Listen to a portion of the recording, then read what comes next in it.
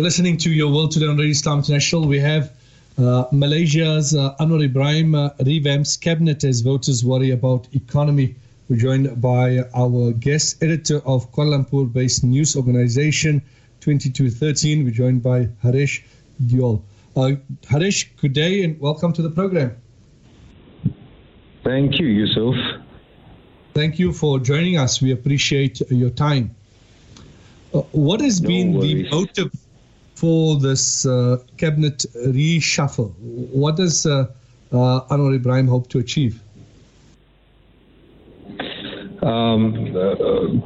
It's been a year since he entered office, and the understanding is that there's not been much progress despite the reforms that he has spoken about to win the election in November 2022. As such, he is, it's not even his government to begin with, simply because it's a unity government.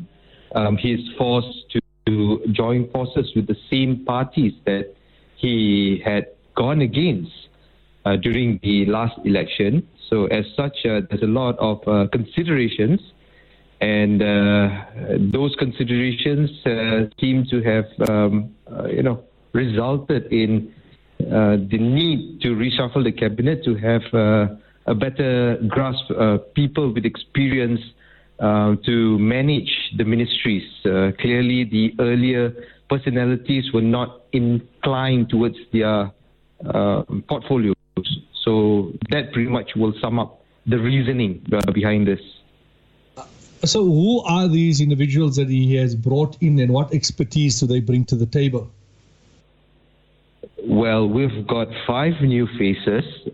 They are this, Govind Singh Dio. He was formerly a minister with the same ministry, except that now it's split into 2 communications, while Govind is heading the digital ministry.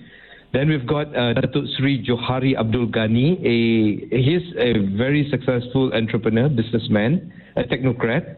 And he is spearheading a particular ministry as well. And then we have Stephen Sim, an uprising DAP is a party in Malaysia, and he is the new face. And there's also Dr. Zulkifli Ahmad, who was formerly the health minister, and his return to his portfolio. And last but not least, we have Amir, was actually the former Employees Provident Fund CEO, who has now been given the role of the finance minister too. So what we see here is, 5 faces who are experienced enough to run their particular portfolios. I believe Govind, for example, is he's a known lawyer in the country.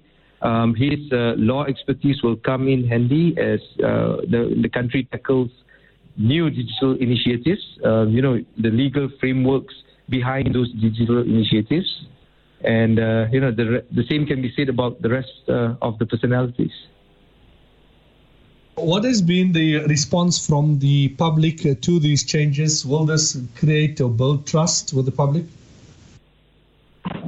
Well, public sentiments, we can't just base it on what we read on X or what on Facebook, because you and I know that sometimes it's not reflective of the ground reading. But generally speaking, I mean, they are convinced with these faces simply because these faces have got some form of track record, not only in their past experience holding portfolios, but also in personal capacity. Like I mentioned, Johari Abdul Ghani, very well businessman, and so forth and so on. So, yeah, I mean, there's some form of comfort, perhaps, but it's too soon to tell, simply because different challenges, different ball game altogether. This is not an Anwar cabinet; it's a unity government cabinet. So, as you know, the metrics and the whole equation is different when you're not fully in control.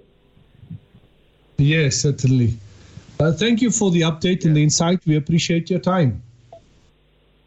No worries. Thank you so much, Yusuf. Have a lovely day. Go well. Bye-bye. Bye.